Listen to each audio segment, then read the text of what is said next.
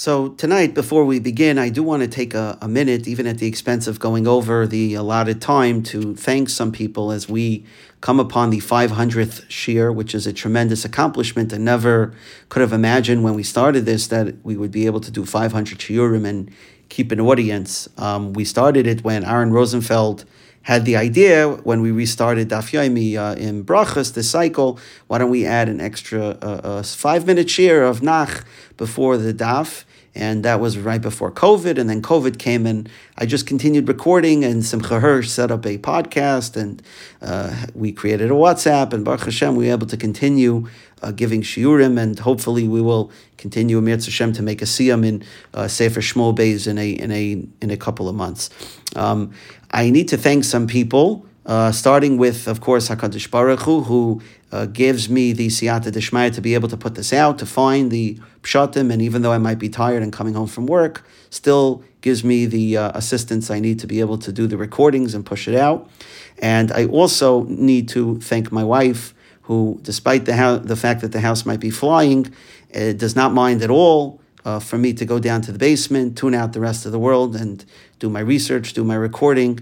And certainly she shares a chelek in my learning, and we all need to, anyone who appreciates the share needs to be grateful to my wife for covering the house while I do the recording. I also want to thank Avrami for his assistance and his encouragement, and obviously what Chesky meant to this shir. Chesky learned Yeshua and Shaiftim, and we picked up where he left off, and certainly Chesky was an influence to me, but Avrami's encouragement and Avrami pushing to grow the shir and to see how many more people and how many any ways that we can to grow the audience. And finally, La'achron Achron Chaviv, I want to thank the Rav for his leadership and for also his encouragement throughout.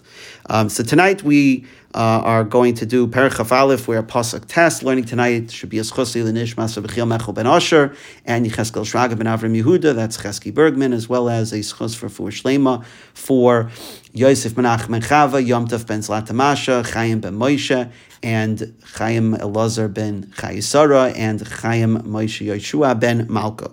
So we learned previously that there was a famine in Eretz Yisrael, which was caused, David found out, by the mistreatment of the Gevonim, and when he approached them to find out what it would take to have them forgive Klal Yisrael, and that way the famine would end, they demanded 7 of Shaul's descendants be given over to them to be hanged. And we saw last time that the 7 that were picked were 2 sons of Ritzpah Basai, who was one of Shaul's wives, as well as 7 of Shaul's daughter Meirav that Michal and David had raised in their own home. So Pasuk Taz, Vayitneim biyad Gevonim, he gives over these 7 descendants into the hands of the Gevonim, Vayoikiyum bahar lifnei Hashem, and they hang them on the mountain in front of Hashem, Vayiplu shivatam yachad. All 7 of them died at the same time. Vehema humsu, and when did they die? Bimei kitzir barishonim betchilas kitzir sa'irim. They died during the first days of the harvest, at the beginning of the harvest of the barley. So it was at the beginning of the barley season when these 7 descendants of Shaul were hanged. So the Radak says that immediately the Gevonim took them and they hanged them immediately, and they all died. That's why the Pasuk is telling you they all died at the same time. They were hanged immediately. Why does it say Lifnei Hashem? What does that mean, in front of Hashem? So either it means in front of the Aaron and the Urim V'Tumim, which were brought, as we saw in the Gemara in Yevamos last time, that were brought to identify the people that were to be hanged. The Mitzuda says Lifnei Hashem means that it was with the Ratzon of Hashem, that Hashem had through the Aaron showed which 7 he had desired be chosen, and so for that reason, this is considered Lifnei Hashem. It was done with the Rishus of HaKadosh Baruch Hu, his consent as well. The purpose of telling us at the time of the year, Betchilas Kitzir Sa'irim, Rashi says, is to tell you that it was early in the month of Nisan, around the time now when we're in Nisan, the beginning of the month. The Medrash says it was actually the 2nd day of Pesach, which is the day when normally you harvest the beginning of the barley in order for the Chadash to be mutter to the rest of Klal Yisrael. That's the term there of Kitzir Sa'irim, it's actually the second day of Pesach when you bring the Omer in the Beis Hamikdash. The Malbim says that the purpose of telling you B'mei Kitzir Chitim, B'mei Kitzir Sa'irim, is to teach you that it was the third year of the famine, and there was so little in the field to reap that it brought home the severity of the famine. It was supposed to be the Tchila of the Kitzir Sa'irim, but there was no Sa'irim to reap. And so for that reason, that's what caused David to inquire from the Urim V'Tumim what's causing the famine, and find out that it was due to the mistreatment of the Gevinim as well as the improper burial of Shaul. And so this whole story is happening because it was Kitzir Sa'irim, Tchilas Kitzir Sa'irim, and there was no Sa'irim to reap, and that's what led to this whole incident in the first place.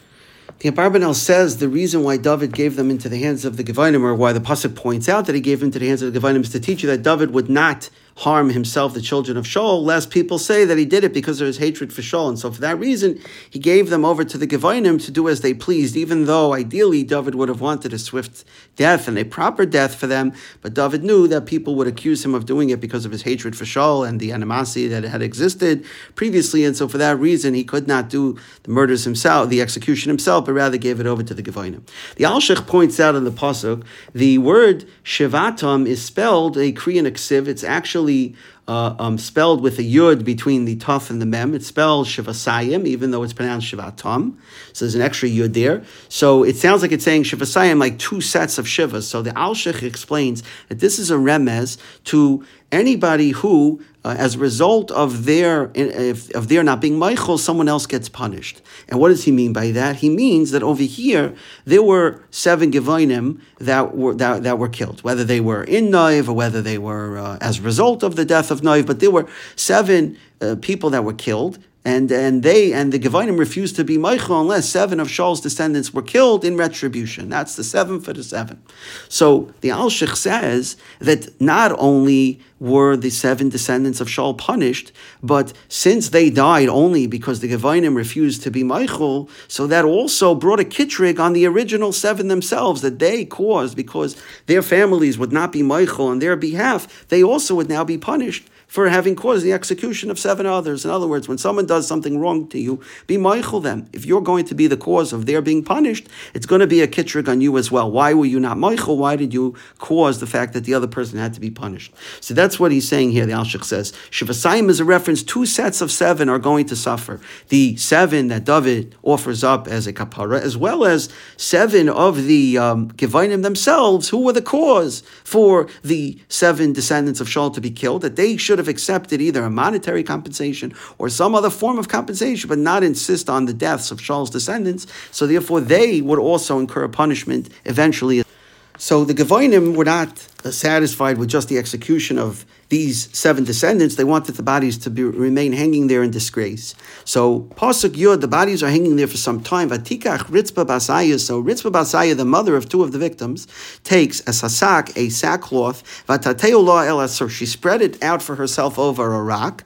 Mitchilas kotzir, from the beginning of the harvest, adnitach mayim aleya min hashmayim, until water fell down on the corpses from Shemayim. V'lo nosno oifa Shemayim lanuach aleim yoimam. She didn't allow the birds to come down and pick at the bodies by day, or the beasts to come and eat at the bodies at night. She did not allow any of the vultures and hyenas and animals that tend to eat corpses. She did not allow any of those animals to get at the bodies. She insisted on making sure that the bodies were properly preserved and were not disgraced by being picked at by the animals and the birds.